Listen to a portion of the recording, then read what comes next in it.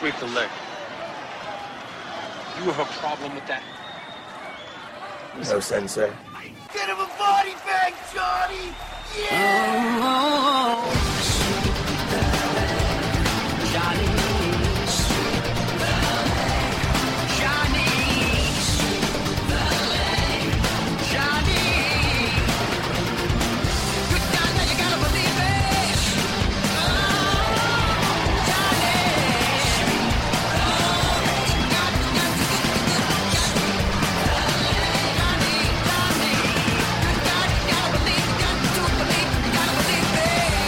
Welcome to Sweet Delay Podcast. This is your host with the most, Mike Macmasunis. How is everybody doing out there?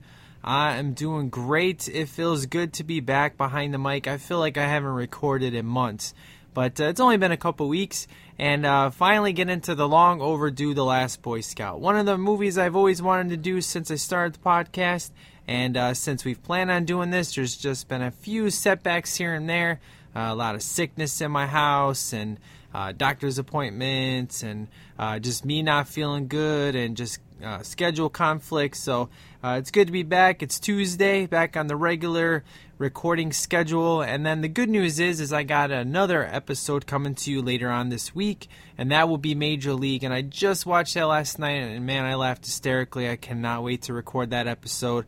I'm actually more pumped about that episode than I am this one, just because I watched The Last Boy Scout last week, and watching Major League last night is definitely fresh in my brain. But got some exciting things planned for tonight's show. It's going to be some good times. And if you didn't know already, Star Wars will start next Tuesday. So get your emails in for Star Wars. Ty is coming on, and we're starting with Episode 1, The Phantom Menace. And then every week we will move on till we get to Return of the Jedi. Now, hopefully it'll be every week. There's a possibility where we may have a week break or so, just depending on schedules. But that's the plan. Is to we are definitely starting Star Wars next Tuesday. So get your emails in for that, and I will keep you posted on the remaining episodes going forward. So I am very happy and excited to be back. So let's get rolling right into the good old movie and music news.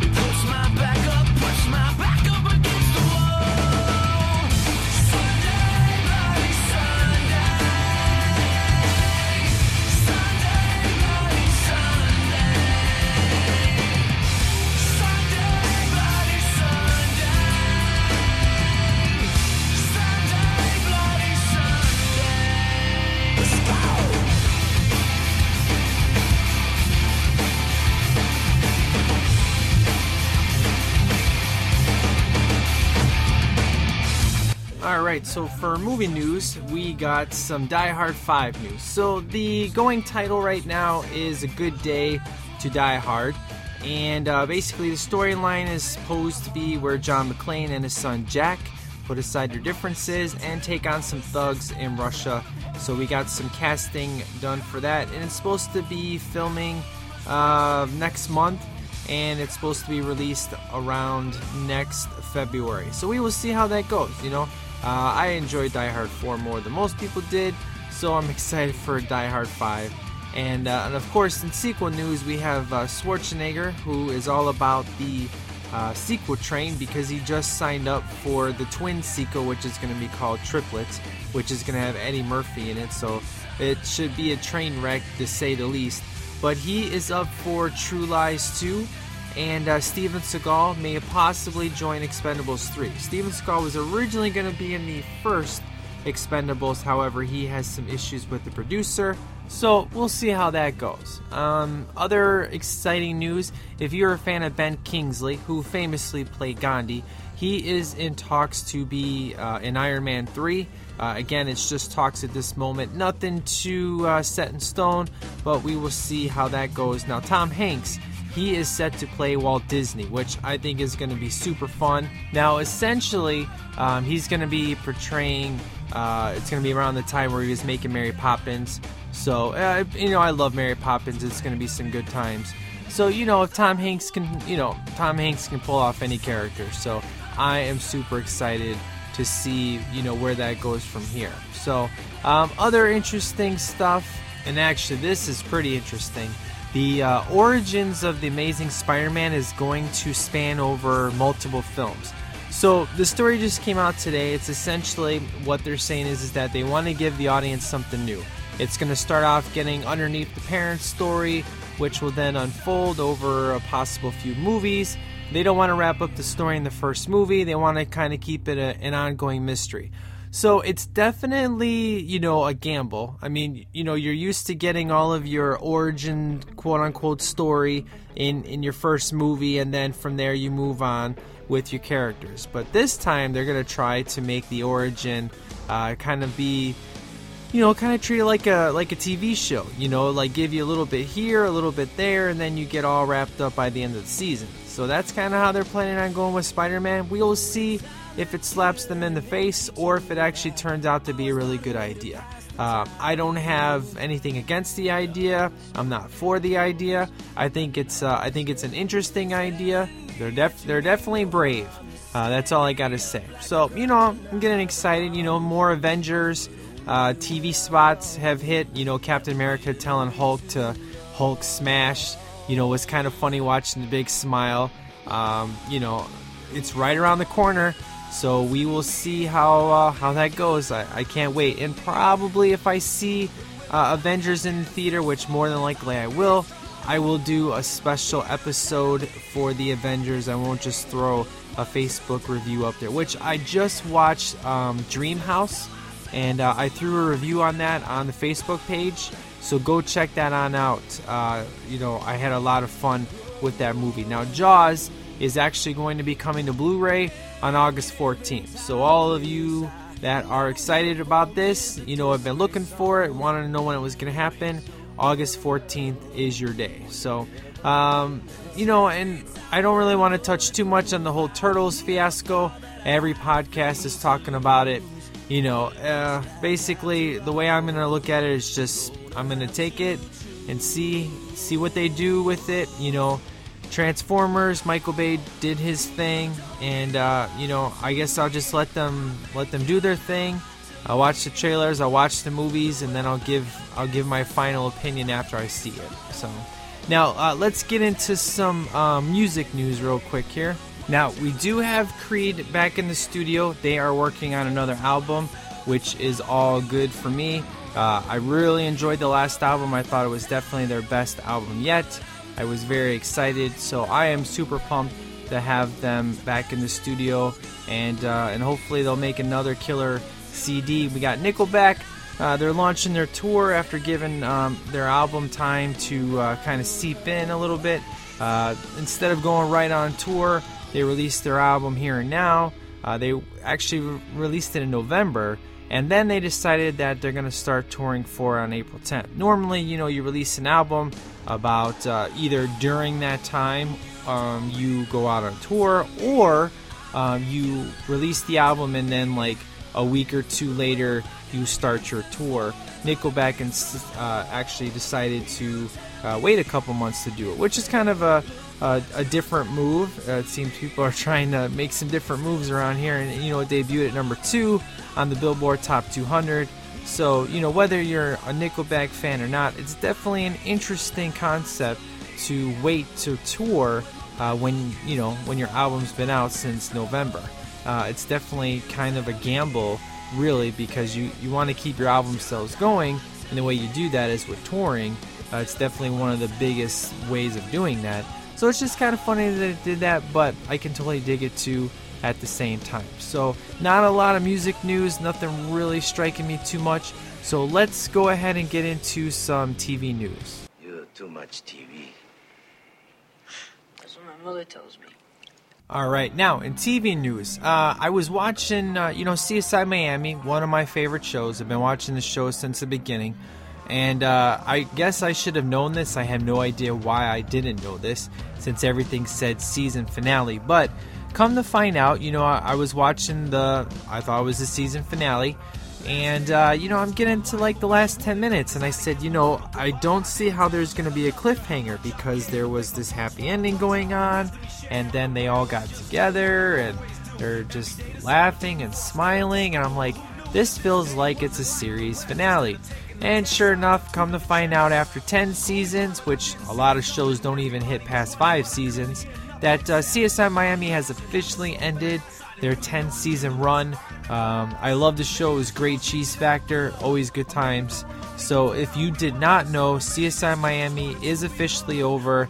Sunday was the series finale. So now, any of you guys out there that like New Girl, which I have to admit, with New Girl, I gave it a try. I watched it for about 3 or 4, 5 episodes, and I just wasn't feeling it. Same thing I did with Whitney. I just wasn't feeling it, and I finally gave up on New Girl. And but if you are a fan of this show, Fox did renew New Girl, Glee, and Raising Hope, so they will all be back next year. So that's kind of the early talks in regards to what has got renewed. Now, Ringer, one of my favorite shows with Sarah Michelle Gellar on CW. That show is going to be having the season finale and the next 2 episodes. I have not got word yet if, in fact, it is going to be renewed. I hope it is, but usually renewal time isn't for a couple more weeks. But this is just kind of early renewal news. So if you are a fan of New Girl, Glee, and Raising Hope, and it is on the Fox network, you are now, hopefully, will be a happy camper to hear this. So other than that, that's the biggest TV news I have. Nothing dramatics happened. We got some hiatuses going on. Revenge has been on a hiatus, which is going to come back at the end of the month. Bones finally came back, which I am super excited for.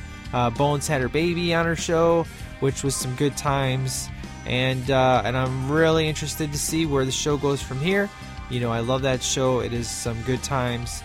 And other than that, we got Revenge coming back at the end of the month. We got Supernatural coming back at the end of the month. Burn Notice should be starting soon. And then Pretty Little Liars comes back on my birthday, which is June 5th. So you guys know, that's my birthday. So if you want to send me a present, go ahead and email me, and I will give you my address so you can send me a birthday present. That would be awesome. So I'm just messing with you. So that's what I got, guys, for TV news. Let's go ahead and get into the movie review of Bruce Willis in my favorite Bruce Willis film outside of the Die Hard series, and that would be The Last Boy Scout.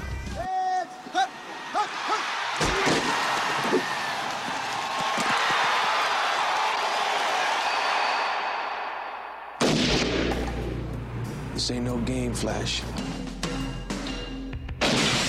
Joe Hallenbeck's a private detective who's run out of luck. If you touch me again, I'll kill you. 2 for 2. Told you. Jimmy Dix I like Prince. is an ex-quarterback who was thrown out of football. Another tragic tale of wasted youth. You're nobody. Shh. Don't tell anyone. They were trying to clean up their acts You vacuum, I'll dust. when they got dragged into the dirty world of sports corruption. So you're gonna bribe some senators to legalize again? Legalize. Sports gambling. Now, Son, we're going to a ball game. they've got one shot What am I gonna do? Point at the bad guys and shoot!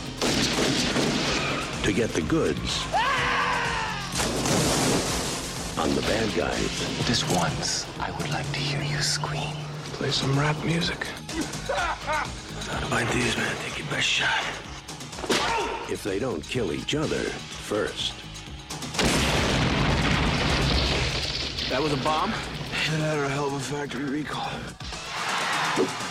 Bruce Willis, Damon Wayans,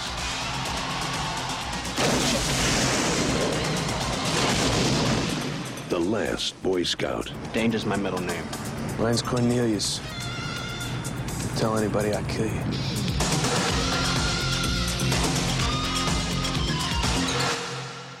She's hot, Joe. She rates a 3 on my finger scale. That means I cut off 3 of my fingers if God had let me f*** her. Make her a 1 on your nose scale. Improve your looks. Wear enough makeup. She looks like a damn raccoon. I come in the house, I think it's a burglar. I almost shot her twice. You're not funny, and all the girls at that school wear makeup. I'm sure all the girls at that school don't put it on with a paint sprayer. For your information, a lot of people think I'm very funny. No, go live with them. Don't tempt me. Keeping it warm for me, Mike? Easy. Don't do nothing dumb. How was she? On your finger scale, how was my wife? It just happened, Joe. Sure, I know. It just happened. Could happen to anybody. It was an accident, right? You tripped, slipped on the floor, and accidentally stuck your in my wife. Whoops. I'm so sorry, Mrs. H. I guess this just isn't my week. Joe, how long we been friends? I say roughly till you started banging my wife. You knew, didn't you? Suspected. Damn it, why didn't you say something? What do you want me to say, Sarah? You, Sarah? Yes. Yeah, or anything to get a rise out of you. How about you're a lying Sarah? How about if there weren't cops here, I'd spit in your face? Want me to spit on you? It would show you had some pride left. Fresh out, honey. You know what, Joe, man, you were never around. I was lonely. Buy a dog. I'm not the one who hates you, Joe. You're the one who hates you. And I get to live with myself 24 hours a day. Hi. You're nobody. Don't tell anyone. You couldn't protect a cup of warm piss.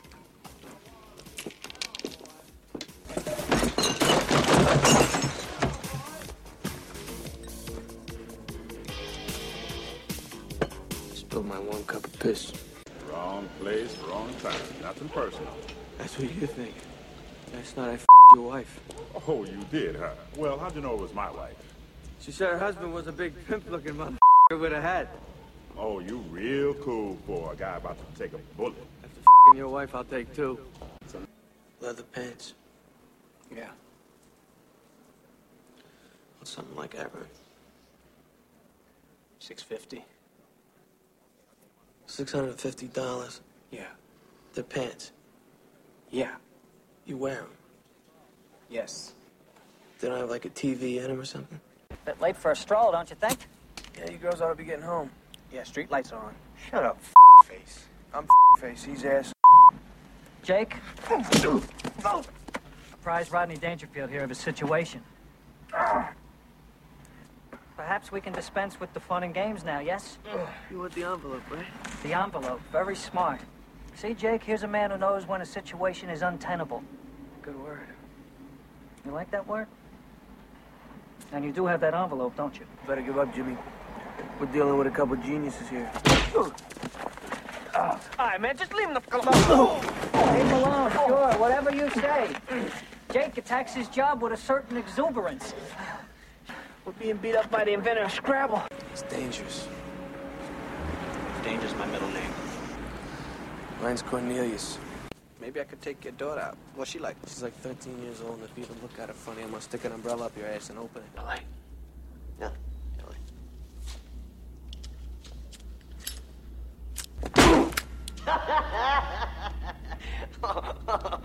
Hey, baby. I thought you were tough. See, Beverly's not so bad.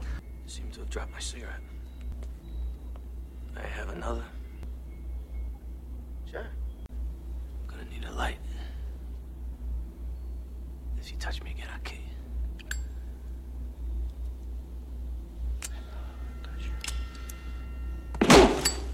Bomba!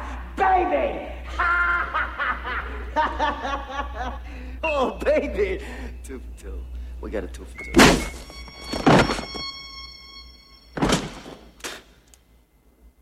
Told you.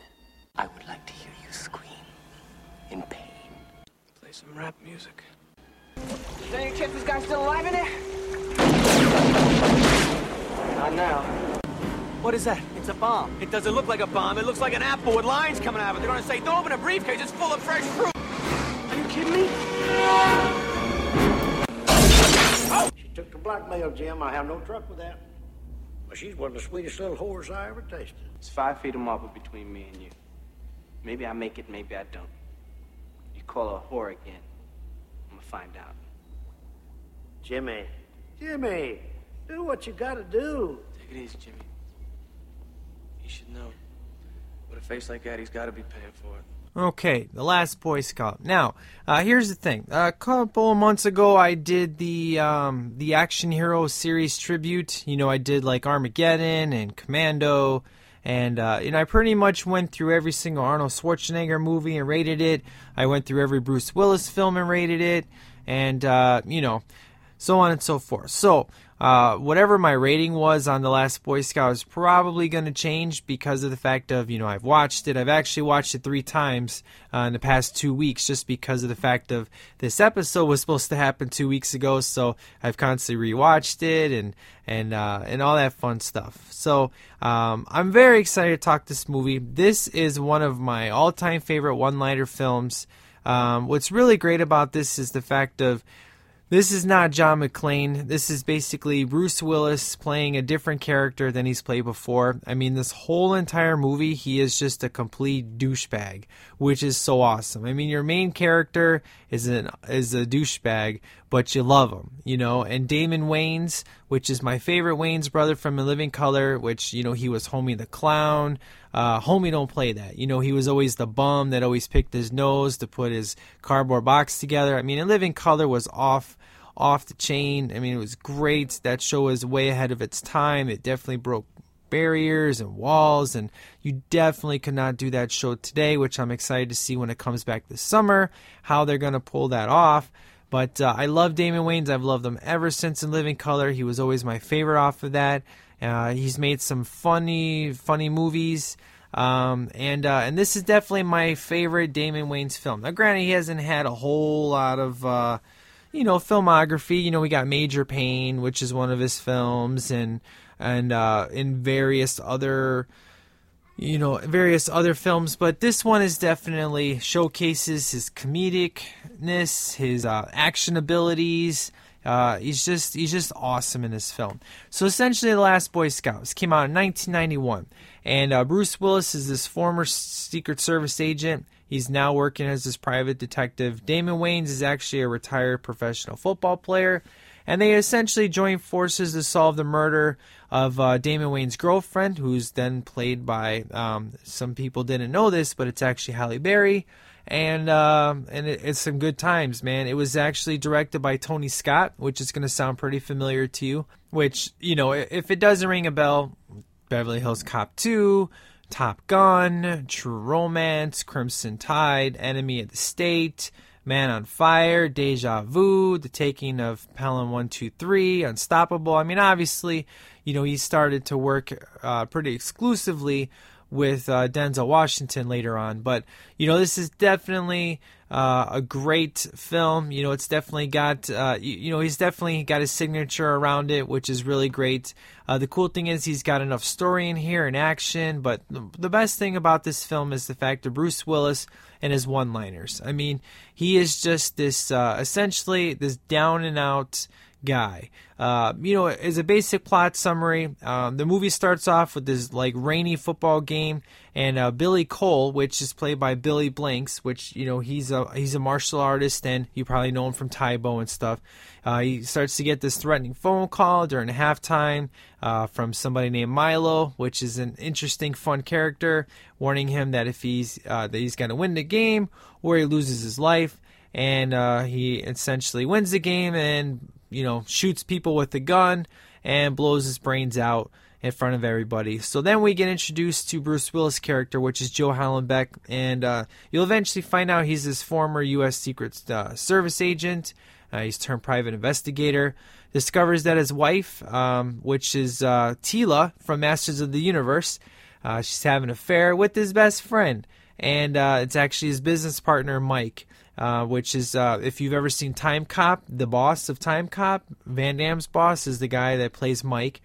Now, Mike will actually die in front of the house. He gets blown up in his car explosion after giving Joe an assignment to act as kind of like a bodyguard to this stripper named Corey, which is played by Halle Berry. Now, the funny thing with this is Halle Berry got paid all this money to show her boobs off in, I believe, a Swordfish. She got paid all these millions of dollars. She already did in this flick. I mean, seriously. I don't know why they made such a big deal out of it when she already did it before in this film. So, just saying. So anyways, there's essentially, he starts his assignment off, goes to where she's working, and immediately comes in contact with good old Damon Wayans, and he plays Jimmy Dix. And he was banned from professional football because he gambled. And after essentially they get into this brawl together, Joe decides to wait outside for Corey. He gets attacked by some thugs, gets taken away, and then what does he do? Joe finds a way out of it, and then he notices that Jimmy and Corey leave the bar in separate cars. Corey actually gets hit from behind. She gets murdered, and that's when Jimmy and Joe basically start to work together and to kind of solve her murder. And then the fun begins. So essentially, when they get to Corey's house, they discover that there's this senator. His name's Senator Baynard, and he's currently the chairman of the Senate Commission. And his whole purpose is to investigate gambling in professional sports. Now, you think this is a football movie, but it's not. Football is a very, very small plot of this film. Very little football is in this film, so if you think this is a football movie, you're completely wrong. There's maybe 7 or 8 minutes of football in the whole entire film. So just so you know, this is essentially about gambling and just murder, and it's just a good old cop film.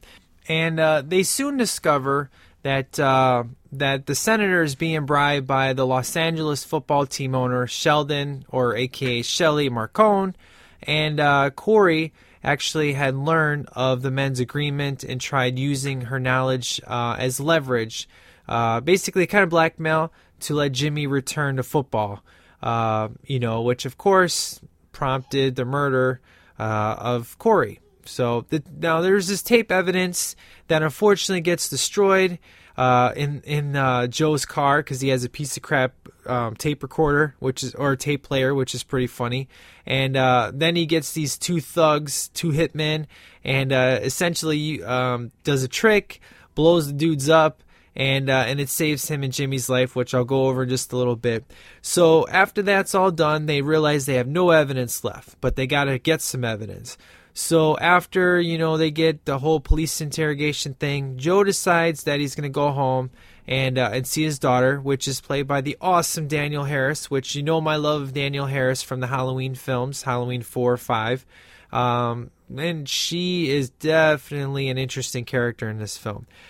So, very rude, which I'll get into, but there's actually a fallout between Joe and Jimmy, because Joe finds that Jimmy was doing some drugs in his bathroom, kicks him out, and Darian actually asks him to sign a football, this football card, because he knows that her dad is, Jimmy's his hero, and after he got punched in the face, he's like, does your dad, punch all of his heroes? And the cool thing is he signed it to the daughter of the last Boy Scout, which you're probably wondering, how did this title come about? Well, I'll get there in just a little bit, how we get the whole title of the last Boy Scout and how that comes into play. So the thing where things get really crazy is that there's actually a lot of stuff that's going on in this film, but it's still easy to follow. So the police, learning that Mike, the guy that blew up, had an affair with Joe's wife, they decide that Joe had to have killed Mike for revenge, and they try to basically go and arrest him. But of course, Shelly Marcone has his top henchman, which is Milo, hilarious dude. And Milo, he's a total badass. But essentially, the plan is to capture Joe. And essentially, they want to kill the senator because he was too expensive to bribe, so they want to set Joe up to take the fall, kind of frame him, so to speak.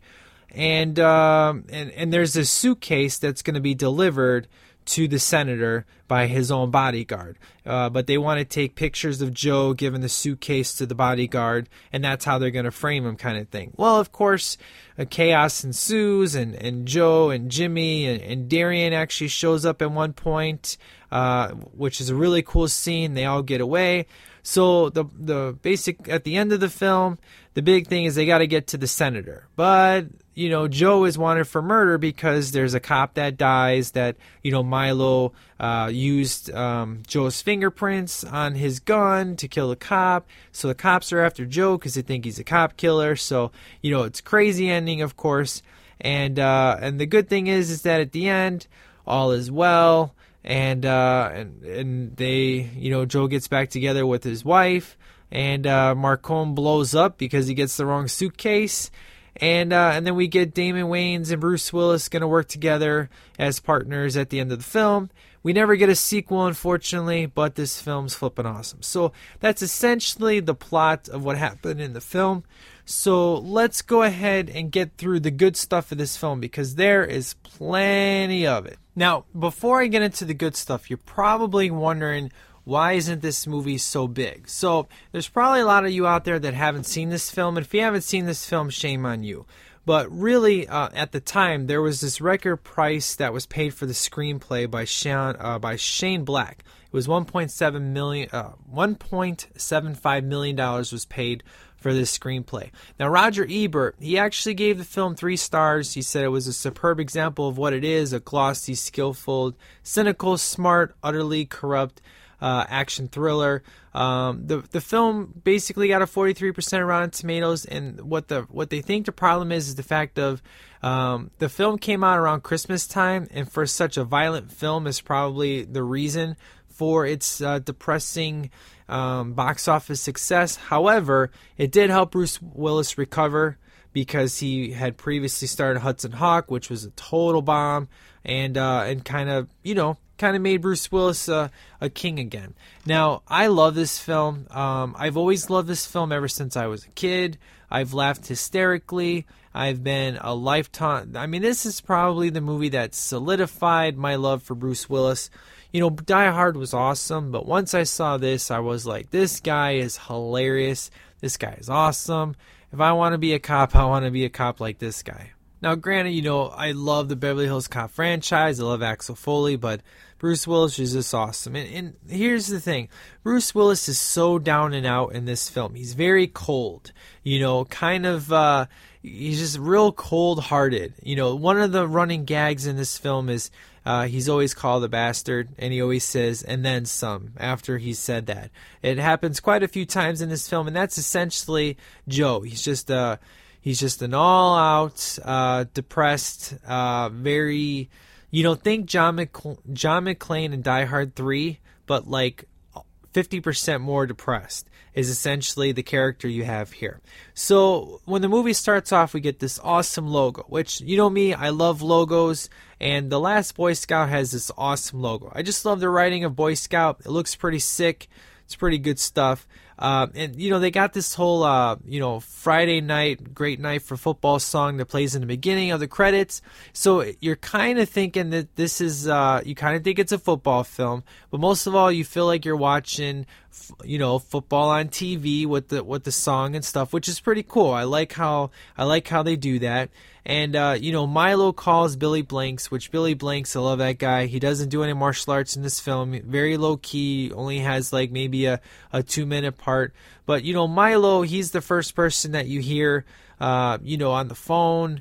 And he eventually would become this awesome bad guy. He's one of my favorite bad guys. He's very good times.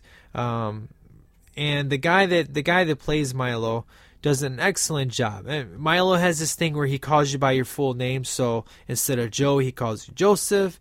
Instead of Jimmy, he calls you James. And there's a running gag about that. He's called out on that later. But Milo's really good. Now, when you first see Bruce Willis's character, Joe, he's just in his car and he's laid out. He's all drunk. And, these bunch of kids mess with him by throwing a dead squirrel into his lap. And he doesn't even realize it because he's so trashed, which is just kind of funny. It's supposed to immediately tell you the kind of character that we're dealing with here. Now, when Joe gets the call from Mike to basically take the job to be the bodyguard of Halle Berry, one of the first funny lines is Mike asks him, do you have any plans? He goes, well, I was thinking about smoking some cigarettes. Mike says, can you postpone? He says, well, these are some good cigarettes. It's some good stuff. And that's when Mike starts to go into his finger scale. He has this thing where, how many fingers he would cut off if God would let him have sex with this particular woman. So, immediately you know that Mike is a very vulgar, insensitive person. And he talks about how he would cut off 3 of his fingers for Corey, the girl that he has to be a bodyguard to. And of course, this whole finger thing will come into play when Joe finds out that Mike's sleeping with his wife. But before that, we get to see, we are introduced to Damon Wayans' character, Jimmy, and immediately you see him, he just got done. You can tell he's like in a hotel room or something, and there's a girl sleeping there, and he starts to take some, it looks like drugs. So immediately you kind of know when you find out the next scene that that woman that was in his bed is not actually Corey, his girlfriend. You kind of know he's sleeping around. So he may not be the greatest character in the world. One thing about this film is the characters are flawed, which is really a cool way because, a lot of these movies, they try to have your cop be, Mr. Perfect or not flawed. Everybody in this film is flawed, which is really cool. It kind of makes it more realistic. I mean, granted, this is an off-the-wall, crazy action film, but it has a lot of heart to it, which is really cool. And it tries to be as grounded as it can. And the way it grounds you is by telling you how flawed your characters are, which is definitely a good way of making you think and make you believe what you're actually watching on screen. So when we're introduced to Joe's wife, and I like to call her Tila because I know her from Masters of the Universe. They start to have a conversation about their daughter, how, she's going to be sleeping around when she turns like 13. She wears too much makeup, and they immediately start to fight. Well, that's when he realizes that there's a toilet up, and he accuses her of who's the guy in the closet. And then we get this whole great scene of, he finds out Mike's doing it, and he throws the "How is my wife on your finger scale?" And you would think that he would shoot him, but instead Joe shoots the picture of him and his wife. And when he goes outside, he's like, how long we been friends? And he's like, roughly until you started banging my wife. And he says head or gut, which I never understood what he said when I was younger, but now obviously I do. He's trying to say, do you want to get punched in the face? Or do you want to get punched in the stomach for what you did? And of course, he says gut, gets punched in the stomach, and Mike's kind of shocked that Joe wants to still take the job to protect Corey, and he's like, $500 is $500. So, and then the next scene, he blows up, and his wife actually thinks that it was Joe inside the car. And this is a really good scene because this is where this scene will pay off later when they start to argue, and she's basically telling him why she slept around on him, that he's never around, and what do you want me to say, F you, Sarah? Yeah, it would show that you still have some pride in yourself. If the cops weren't here, I'd spit in your face, and he's like, buy a dog, because she says that she was lonely, and he's like, well, why didn't you just buy a dog or something? So there's definitely a lot of attention, and I mean, of course, they're going through a hard time, but it definitely is a very tense scene, which will pay off at the very end of the film. But you think that he hates his wife, but later on in the film he's going to talk about how unfortunately he wishes that he still didn't love his wife. Now, when we see Damon Wayans' character Jimmy, when he's first together with Halle Berry, Corey, they talk. He says Alex, the astronaut, which you don't really get the reference of who they're talking about, but essentially, Alex was his newborn son. See, originally, while he was having the best game of his life, his wife and son were dying, in a hospital. And he lived about 8 minutes in an incubator, long enough to have one dream, and then he died. So he calls his son Alex and always says he's an accountant or an astronaut because he likes to think of what his son would have grown up to be, which is really touching, really sympathetic to the character. Even though you know that he's cheating on his girlfriend, you're still feeling that this guy is in a lot of pain. He's really confused. He doesn't really know. He's just in a really dark place, which is definitely an interesting way to do your two main good guys. One is a down and out private detective, and the other one is a cheating, drug using ex football player. But they're your heroes of the film. It's really interesting how they play this off, but it's pulled off perfectly because by the end of the film you love both of them. They've saved the day, and they've changed by the end of the film, which I'll get into the details in just a little bit. But for the first 20 minutes you realize the kind of characters that you're dealing with, which is definitely interesting, and not a lot of cop films does this. I mean, Lethal Weapon, you had Riggs as your dark character, but Murtaugh, he wasn't dark like him, and this time you have both, so it's kind of interesting. Now, when they first meet Joe and Jimmy, there's this funny thing about they're in a bar. This is where Joe wants to meet Corey, and Jimmy says, "Who's that stiff over there?" And she goes, "Oh, that's nobody." So when he goes up to him, he says, "Hi, you're nobody." And they start to have this argument, and eventually turns to where, you couldn't protect a warm cup of piss. And he kisses these ice cubes and throws it at him, and they get into this fight when he realizes, when Jimmy realizes Joe knows who he is and says that, well, at least I didn't waste my talent on coke. They get into a fight, and his drink gets spilled over. He goes, "You just spilled my warm glass of piss." And that's kind of where the one-liners really start to take off in the film, is after they meet. But it's definitely funny. I mean, a lot of good, funny tension in this scene. And there's this running thing that Joe says. He says, water is wet, the sky is blue. So the first time you hear it, he says, women have secrets. Water is wet, the sky is blue, women have secrets, who gives an F? And then he'll eventually say that line again later. He says this line about 3 times, but he changes it every time, which is cool. So now another interesting scene that I really enjoy is you actually start to see what's up with Joe when you realize that, he's all got a suit on, he's got clean-cut hair, and you start to realize that the senator was beating up a girl. And you kind of figure out that's kind of how he got fired from being a cop.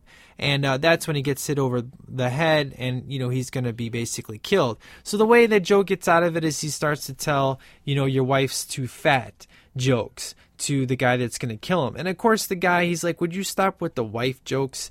And of course he tells some real funny ones, but I cannot repeat them on the podcast, of course. Now there is one funny part that I really enjoy, and this is this was right before the meeting between Jimmy and Joe, was when they're in the bathtub together, and she's like, if Halle Berry says, "If I were a cat, I'd purr," which is so funny because, she later on becomes that crappy Catwoman version. But when I heard that, I just started laughing hysterically. I thought it was just priceless. So, after Joe gets out of, of telling the wife jokes to basically be able to set himself free, and there's just this big old car explosion, and, they go to the cops. And we get this whole funny joke about the $600 leather pants, when Joe just kind of looks at Jimmy and says, "Those leather pants?" And he goes, "Yeah, how much are those?" He goes, $650. He goes, "For pants?" He goes, "Yeah." He goes, "Do they come with the TV?" Because $650 pants are, kind of ridiculous. And it's a really funny joke that really starts the chemistry off really well. And eventually he'll eventually go into how, if he dies, I get your $650 pants. So when Jimmy convinces Joe to let him work with them because he's the only one that knows how to get into Corey's apartment because, he circumvented the security system. And of course all he does is just break the door open with his foot and he gets in. Now, I've used this line plenty of times, especially when I was a kid. Joe will ask Jimmy, where are you going? He goes, I'm going to the bathroom. You want to help? Doctor said I can't lift nothing heavy. I mean, it's really a bad joke, but I laugh hysterically every time I hear it. I definitely have used it in my childhood, adolescent days. I've taken a lot of lines from this film and definitely used them, which I probably shouldn't have, especially as young as I was when I saw this, but it was definitely one of my favorite lines from the film. Now, we all remember tape players, or at least some of us do. I definitely remember with tapes. Do you remember when, at least this happened for me, and I'll never forget this. This was the Ghostbusters 2 soundtrack. I bought a cassette, and one thing I didn't learn at the time is you had to wind the tape, which when you took a cassette tape that was sealed, there would always be a little bit of the tape that was loose. And you actually had to take your finger and tighten it up because if you didn't, your tape player would eventually eat your tape. And the first night I stuck the Ghostbusters 2 soundtrack into my Walkman, within about an hour my Walkman had eaten the tape. And then I had to go buy a new one. So I learned after that you had to wind the tape before you played it first. So this whole scene of the, fast forward eats the tape is just hysterical to me because just imagine, back then tapes we thought were so great because they weren't 8-track. And now look at it. We have digital music. I mean, we can't even see it. It's just on our players and on our computers. They're not discs. They're not tape players. They're just digital. So hard to believe what technology is going to be in another 20 years. It's kind of scary. So, after the fast forward eats the tape, which is their evidence, which proves that, the whole senator and Shelley Marcone. So we get the two thugs. And I love these thugs because, this one guy's like, shut up, F-face. He goes, that's F-face. I'm a-hole. And then they hit Joe in the face. And they start to talk some more words, and he goes, great, we're getting beat up by the guy who invented Scrabble. This whole scene is hysterical, just getting beat up by this guy that has all these big words, and the one-liners from Joe are hysterical. And then, of course, when the car blows up, that's when, Jimmy says, was that a bomb in there? And he goes, it was one. If it wasn't, it was one hell of a factory recall. And Jimmy goes, dead guys don't make bad jokes, do they? And that's when, Jimmy's able to take off, not take the heat. And then that's when you start to find out what's up with Joe. That, he took a bullet for the president at one point. And that's kind of what started his, going down the tubes. Because his boss knows he's a really good cop. But, really he's just kind of washed up at this point. And, when he's all released from the police station, that's when Jimmy's just sitting outside and he's just, hey, we need to get some new evidence. And that's when Joe says, this is real Flash. He has this thing where he calls him Flash, which I just love. I think it's great. He goes, this is real guns, real bullets. It's real dangerous. And then Jimmy's like, dangerous my middle name. He goes, mine's Cornelius. You tell anybody and I'll kill you. I used to use that all the time. Even though my middle name isn't Cornelius, I always used to do that just so I could say that line. It was always hysterical. So we get to where they're going to go to the house where Joe lives, where we first going to go meet Daniel Harris. And I love this whole line where he gets out of the car and Jimmy tells Joe, he goes, I feel like a rolled hard and put away wet. And he's like, what the hell does that mean? He goes, it's horse talk, man. He goes, they got the brothers riding a horse now? He goes, yeah, man, cars are too hard to steal. And he goes, hey, I could be good for your daughter. And he goes, she's 13 years old, and if you even look at her wrong, I'll stick an umbrella up your ass and open it. I mean, it's hilarious. I mean, that's something I definitely would say as a father to, some dude trying to take out my daughter. But I just love it. It's hysterical. It's some good times. So good old Daniel Harris. Now, I love Daniel Harris. I've loved her ever since Halloween 4. she's Jamie Lloyd. She was unfortunately in the Rob Zombie trash, Halloween 1 and 2, but she was definitely the shining light in a puddle of garbage in that movie. And in this film, Danielle Harris, she has braces, which I think are actually real. You could tell this takes place a little bit after Halloween 5 is probably how old she is. And she's got, she just calls her dad an a-hole, and she's got all these choice words because he won't let her go to the dance, go out with her friends, and she starts to rip on Jimmy about how, what's the number on the back of your head? Is that a license plate so nobody will steal you? I mean, she's got all these horrible, nasty comments that she says. But, it's definitely good times because you start to get the family drama. The mom comes in and tells her to just basically stop and go to bed. And that's when you find out about Jimmy, how, Jimmy will go up to this picture and say, boy, you were a real Boy Scout, weren't he goes, that's you? Look at you looking all sharp. And that's when Joe says, yeah, I was a real Boy Scout. So that's where you get the whole last Boy Scout starts to come in, how, he was, he took a bullet for the president, and then he kind of got all washed up. And then we get a really great scene about how Jimmy starts to talk about what happened to his wife and his son after talking about who Alex is.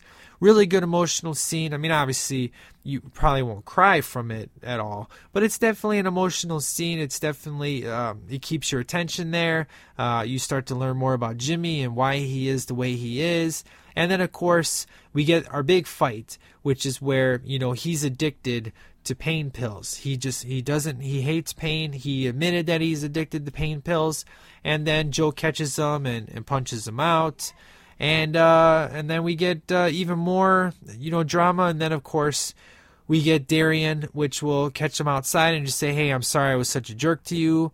And, you're my dad's hero. And he stopped watching football after you got busted.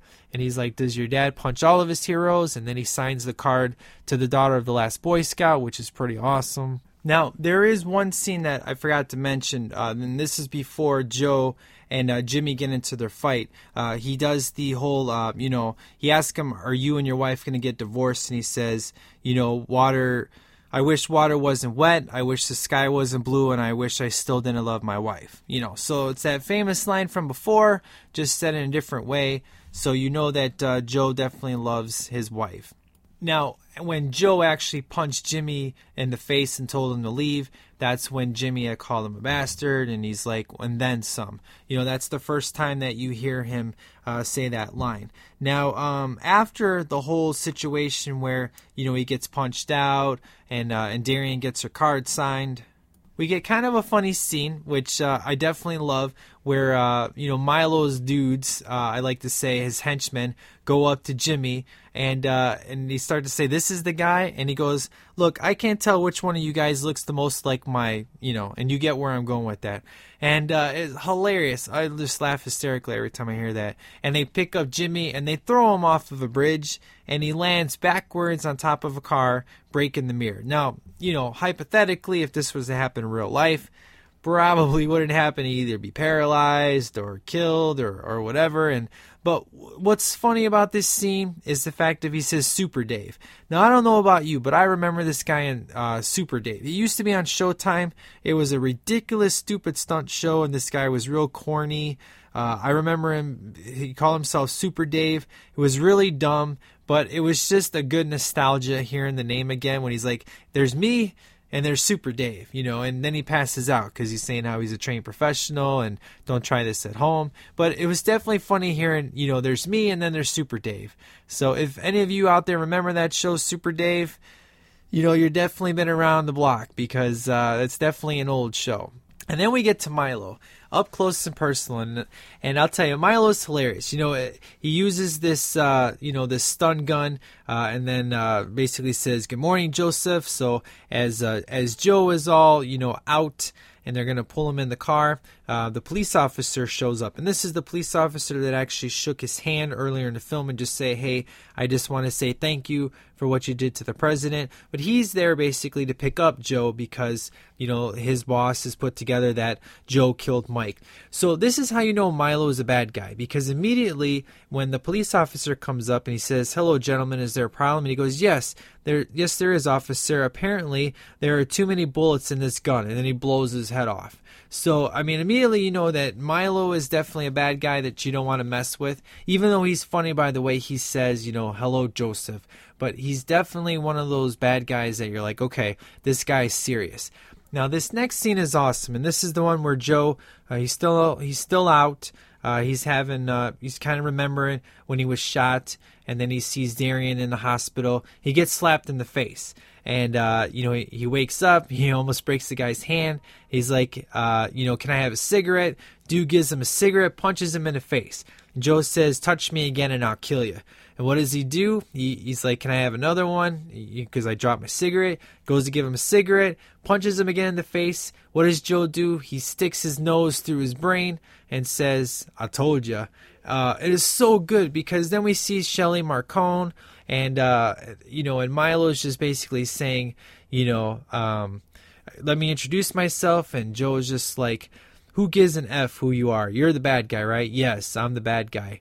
And he goes, I'm supposed to be trembling in fear, right? He goes, yes. He goes, okay, I'll start trembling in a minute. That's, the cool cat that you got here with Joe. It's just, the guy is just awesome. He just doesn't care. He's just like, he's cool. He is basically, when you take cool, calm, and collective, you got a picture of Joe next to that word. It's just, or a bunch of words. He's just awesome. So, when we get Shelley Marcone, that basically tells him what's going on, the whole, plot of the series, whole plot of what's going on with the gambling and how he's going to frame him and all this fun stuff. So that's when we pretty much get to the last half hour of the film where things start to get really, really fun. Now, Jimmy has to come to the rescue, basically, and he calls this lady up, and one of the funny things he says to her is that, you're not fat, baby, you're just a whole lot of woman. It's the way he says it is just priceless. I highly recommend that you fellas use that line, because I'm sure that your woman would probably appreciate if you said that, so it could be for a good laugh, but I definitely love that. He's trying to... he's trying to go rescue Joe, and then we get Danielle Harris shows up, and she's got this little pet animal called Furry Tom, but of course she brought her dad's gun with, which is really cool because this comes in handy when Jimmy finally realizes where Joe is, because he's followed the bad guys.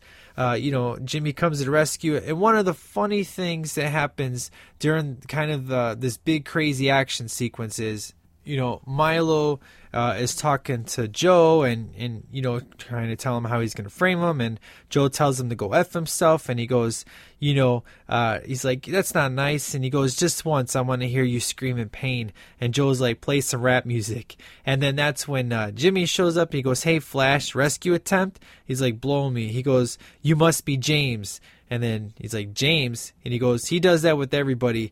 He calls me Joseph, which is flipping hysterical because you get the joke of Milo calling everybody by their full appropriate full first name, which is absolutely hilarious. But Darian comes to the rescue with Furry Tom. They're about ready to kill Joe and Jimmy, and she shows up and she's like, here, mister, why don't you make him talk? And you don't really get it at first why she showed up and is trying to make him talk with the puppet, but you realize that the gun is inside the puppet. So as Joe is telling these funny jokes, he's able to shoot the dudes in the head, and they're able to get away.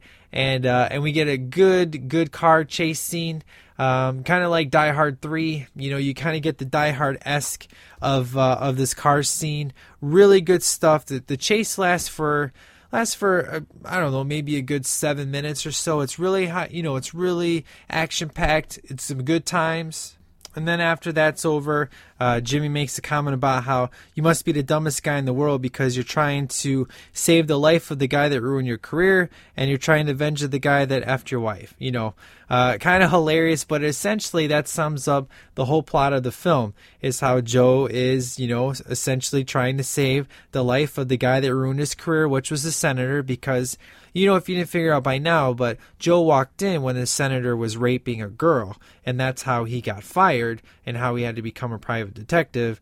And then, Mike is the guy that, that screwed his wife. So that's essentially that's essentially Joe in a nutshell. So it's kind of funny.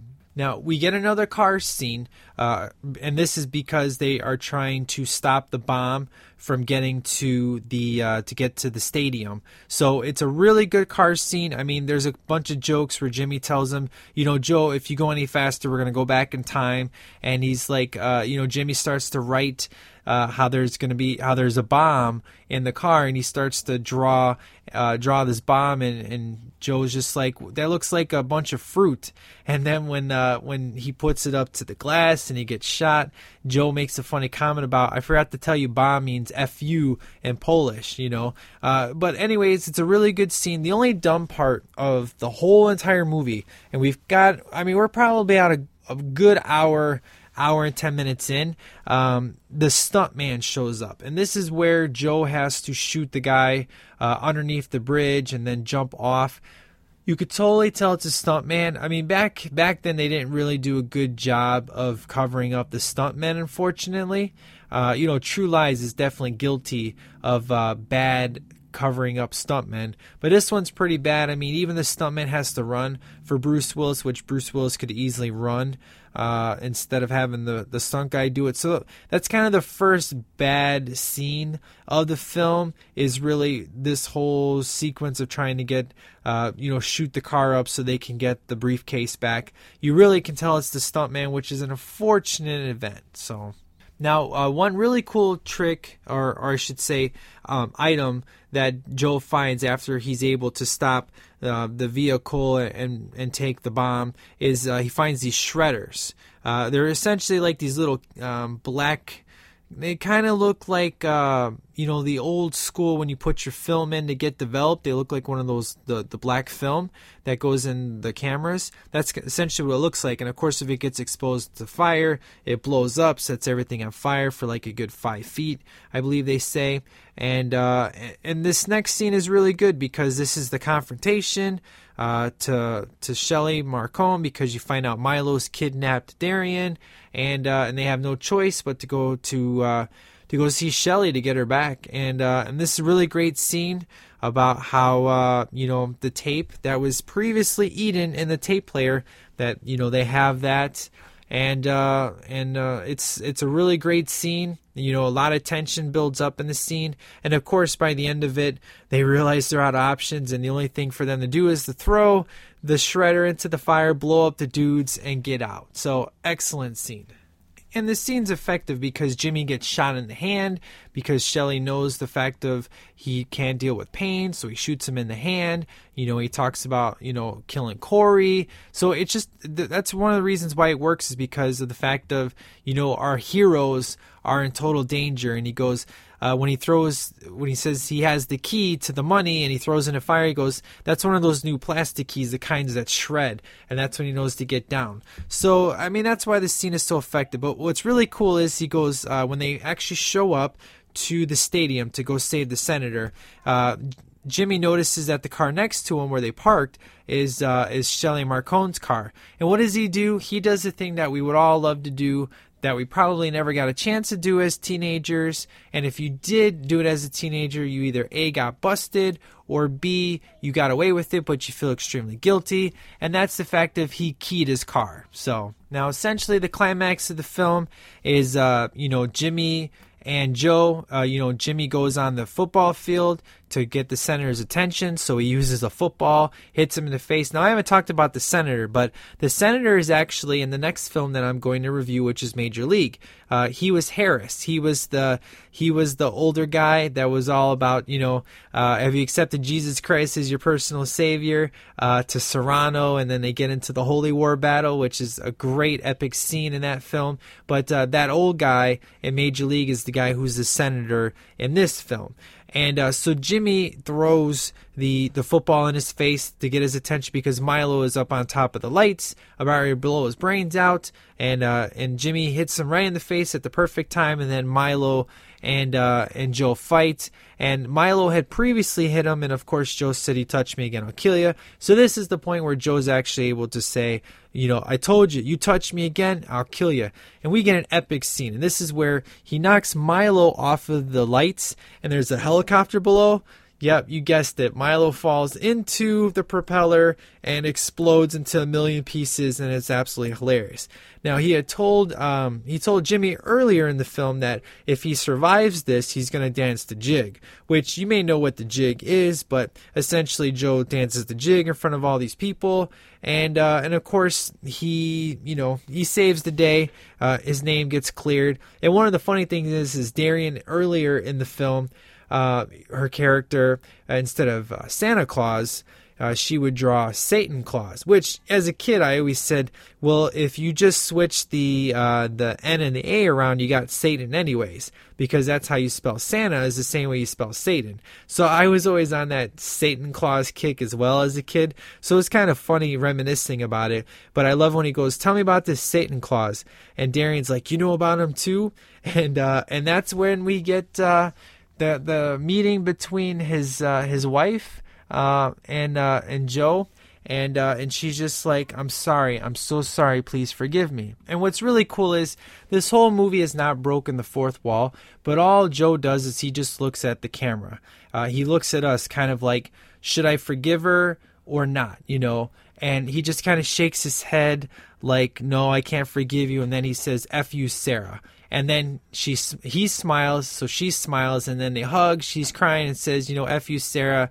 You're a lion. B, if cops weren't here, I'd spit in your face." Which is great because she says, "I'll buy a dog." So their relationship gets mended together. They become of course they're going to take it one day at a time, but the family gets back together because by the end Darian, she starts to swear, and he's like, "Watch your mouth," and she's like, "Come on, Dad," and that's when the mom now will be on Joe's side and say, "You heard your father, watch your mouth," and then she's like, "Yes, sir," and he goes, "I like that."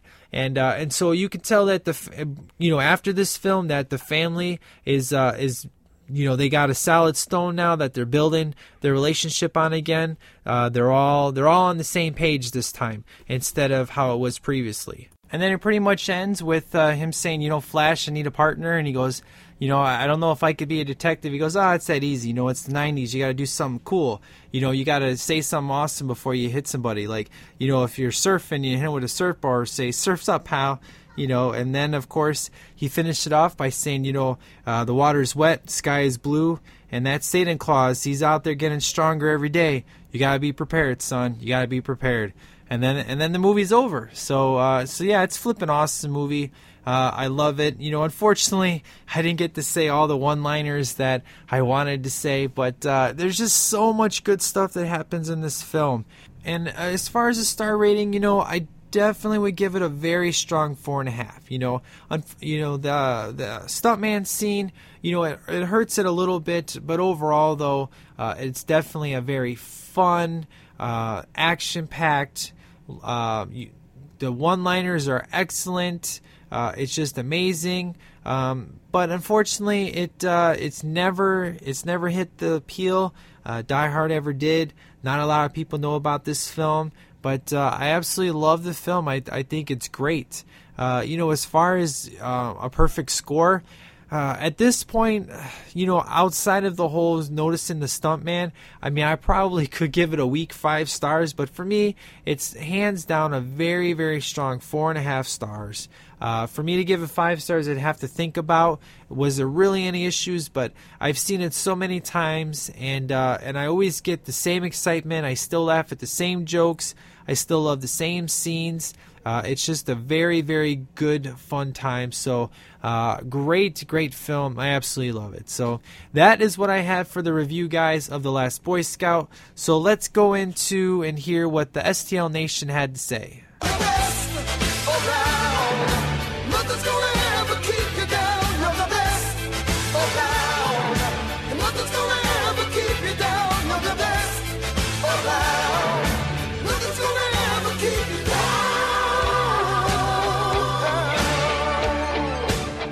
right, STL Nation. It is email time, and I'll tell you, I'm a little bit disappointed in you.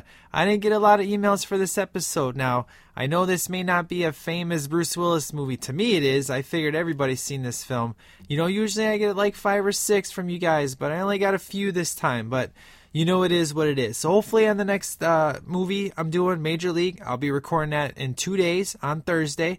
So go check it out. And then email sweepthelegpodcast@yahoo.com on Major League. The greatest comedy of sports ever. I mean, the movie's just amazing. It's awesome. So our first email comes from Cheerful Charlie. Now, this is about the last episode I did, which most of you did not hear, which was the WrestleMania episode. This is just a quick email in regards to it. He says, it's just surprised me when I found out that The Rock beat John Cena. From what I heard, they were planning that Cena was favored to win. Glad The Rock won. Thanks, Charlie, Cheerful Charlie, for writing on that. Now, if you didn't know from the last episode, I actually had picked Cena to win just because The Rock has Hollywood. He's got Pain and Gain. He's filming right now. You know, John Cena only has wrestling, but it was in The Rock's hometown. But evidently, what happened is The Rock won, and then the next night on Raw, he said he was going to do the impossible. He had a vision, and his vision was that not only is he going to be a full-time movie star, but he will one day again be the WWE champion. And that's what his goal is to, when he's not making a movie, on his spare time, go back to the ring and become the champion one more time. So thank you, Charlie, for writing in on that. And we actually have another email. Now, this one is not Last Boy Scout related, but it comes from Top Gun Jason. We haven't heard from him in a while, but if you guys don't know, there's the STL Nation Randomness group. It's been going really good.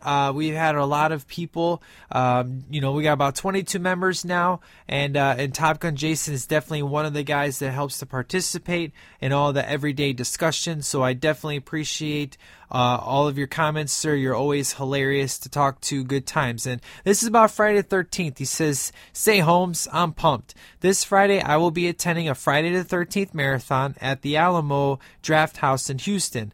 They are starting with Friday the 13th in the original film they showed in the theaters in 1980, then Friday the 13th Part 2, followed by Part 3 in 3D. It's going to be some good times. Sorry you can't make it, but I'll throw back a Coca-Cola for you. Take care, buddy. Best, Jason, Top Gun Jason." So, sir, please make that a Pepsi. I'm not a Coca-Cola fan. Coca-Cola's best product is Mellow Yellow. So if you could throw anything back for me, please make it a Pepsi, sir. That would be awesome. I'm very excited, sir. That is awesome. You're going to go see a Friday the 13th marathon. I can't wait to hear how bad the 3D is for Part 3 because it's some crazy wire work going on that one. So let me get your thoughts, sir. Send it in. So thank you, Top Gun Jason. Glad to have you right back in, sir. It's been a while since we heard from you, so good to hear from you. And then our last email comes from Sebastian, and he said, "Hello, Hello, Sweep the Leg. I gave The Last Boy Scout 3.99 stars out of 5. So unfortunately, that's all he has to say. He doesn't give his thoughts on why he feels it's a almost 4-star out of 5. Maybe it was just an incomplete email, but if it wasn't, thanks for emailing in, Sebastian. Appreciate it. And then our last email, and certainly not least, is John the Music Man. And he says, "Hello, sir, and STL Nation. The Last Boy Scout is awesome. This is a 5-star movie for me. So many great one-liners. I was already a fan of Damon Wayans from the TV show In Living Color, but after this, I was a super fan. I wish him and Bruce Willis did another film together. So many great quotes. I can't list them all, but here are some of my favorites. Water is wet. The sky is blue. Women have secrets. Who gives an F? This is the 90s. You don't just go around punching people. You got to say something cool first. Okay, what would Joe do? He'd shoot everybody and smoke some cigarettes. You think you are so freaking cool. You think you're so cool. Just once I want to hear you scream in pain. Play some rap music. This movie is a must-watch for anyone who likes good action buddy cop flicks. This is John the Music Man, putting the headphones back on and listening to some current music, Iron Maiden, classic metal. Well, thank you, John the Music Man. I'll tell you, I am very close to giving it 5 stars because I love this film. I really don't know anything that I don't like about it outside the stuntman thing, but good stuff, sir. You had some awesome picks there. So that's it, guys. That is what the STL Nation had to say this week, and we do actually have an iTunes review, and this iTunes review is really, really good. There's currently 12 iTunes reviews, which the past month I went from 8 to 12, which that's a humongous thing to do, an iTunes review. So thank you everybody so much who went out and reviewed the show on iTunes. I really appreciate it. Any more would be spectacular. The more I get, the better off it is. And this one comes from Grumpy76. Now, I would think based on the name, it would be kind of be a grumpy review. But here's what the review said. It says, excellent podcast. It says, this podcast has an excellent host. Now, normal podcasts only have one host. However, Masunis does an excellent job of breaking up the episodes with movie clips, jokes, songs, trailers, and his intros to certain episodes are a huge highlight. Well, thank you so much for that. You know, I definitely work hard on the intros. I try to do an intro on like a big movie. You know, if it's just a regular movie, like you noticed, this one just had the regular Sweep Delay podcast intro. But, you know, for like Star Wars and Ghostbusters and Turtles, you know, I had to come up with, well, not Turtles, I don't think I did that. But, you know, there's certain movies where I definitely got to create an intro for. So, thank you so much for noticing that. That's so cool. It's one of my favorite things that I love to do for the show. And then the rest is I find myself loving the music spotlights, which thank you so much for noticing that. You know, that's definitely one of the things that I love. You know, Monday Night Jason just recently got into Pillar. You know, after last week you heard Not Without a Fight, or the last episode, and went out and got that CD, and it turned out after he got all the other CDs, that one became his least favorite. You know, I got John the Music Man into Pillar, and Skillet and 12 Stones, and it's just great. You know, that's the whole point, is to just share with you the music that, you know, I love and I dig, and to have you go out and support the artist and buy their songs, and hopefully you can like a new song or a new artist after you hear a music spotlight. So thanks so much for recognizing that, because I definitely love the music spotlight. And the review goes on to say that there are sometimes artists not normally known, but after you hear the story and the reason behind picking the song, you become a fan of the song instantly and seek out the band and buy their music. The co-hosts have been cool, but the show is more solid and consistent when it's Masunis and Masunis only. You know, thanks for pointing that out. You know, I've definitely gotten feedback that the show is more consistent when it's just me. You know, I've had co-hosts in the past that, you know, they were on for a couple episodes and it didn't work out. It's great when I have a co-host on. You know, when I had Tim on and Jason and Stars and Ty. I mean, Ty's coming on for the Star Wars, but he's not an official co-host. You know, and Andrew was going to be an official co-host, but then it didn't kind of work out. So I definitely like it when it's just me and me only. Things are more smooth and better. And then when I get a co-host, it definitely makes that episode that much better. So, you know, thanks so much for noticing that. I definitely agree with you that the show is definitely more consistent, when I don't have when I don't have an official co-host, quote unquote. So, it flows better. It's funnier. Most of all, he loves, in capital letters, his fans. He has this thing called STL Nation. Once you write in, you become a member and get a nickname. In a way, it's lame, but super geeky and fun at the same time. Keep up the excellent work, Masunis. I love your show. Keep picking fun movies, because that's what people come to listen to on your show. You have fun, and we have fun with you. I hope you continue with the show for a very long time. It's my favorite. Thank you so much, Grumpy76, for writing in. Excellent review. I definitely agree with you. You know, the whole point is to just pick fun movies, because if I'm having fun, you're having fun. And there's a lot of great movies that I love and adore. And yeah, the STL Nation is kind of lame, but you're right, it is super fun because I love my fans, and it's good stuff. So that's what we got, guys. That's the iTunes review.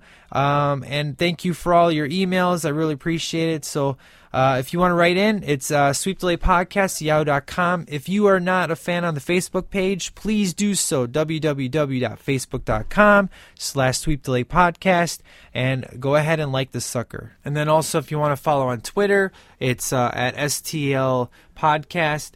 And then on iTunes, please head on over there and write a review. And then also on the Facebook, we have a group, the STL Nation Randomness. So go ahead and just type that on in and then ask to join. And then I will go ahead and accept you and come along for the fun. It has been great times. And then also there's a YouTube channel, Sweep Delay Podcast is the channel name. I'm going to start throwing up some more videos on there. I know it's been kind of lacking since the live show, but I will start to put some 5 or 6 minute videos up there for you soon. So let's go ahead and get into the music spotlight. Here comes the ready or not. Here comes the boys from the south. Here comes the ready or not. How you like me now? I say, here comes the boom, ready or not. Here comes the boys from the south. Boom, here comes the boom, ready or not. How you like me now? All right, so for the music spotlight, here's a song I got. It's kind of fitting for this movie since Joe is kind of cold-hearted. I got Crossfade and Cold. One of my favorite songs, great tune. I'm sure you've heard it before. It's an excellent song, and it's just about being cold and how sorry he was. And then also I got a little bonus for you afterwards. So stick around for that great song. Again, it's Crossfade. It is Cold. And great tune. So other than that, guys, not going to say too much more. And just make sure you go watch Major League. Great film. I love it. It's baseball time, so it's perfect that we're going to be doing this movie. And then next Tuesday will be Star Wars, so make sure you go ahead and watch episode 1 and write all of your hate mail in to sweepdelaypodcast@yahoo.com. So that's it, guys. I will catch you in the next couple days when we talk some Major League, so don't forget to email in. I would definitely love to hear what you have to say about Major League. So you guys take care. This is Masunis out. Looking back at me.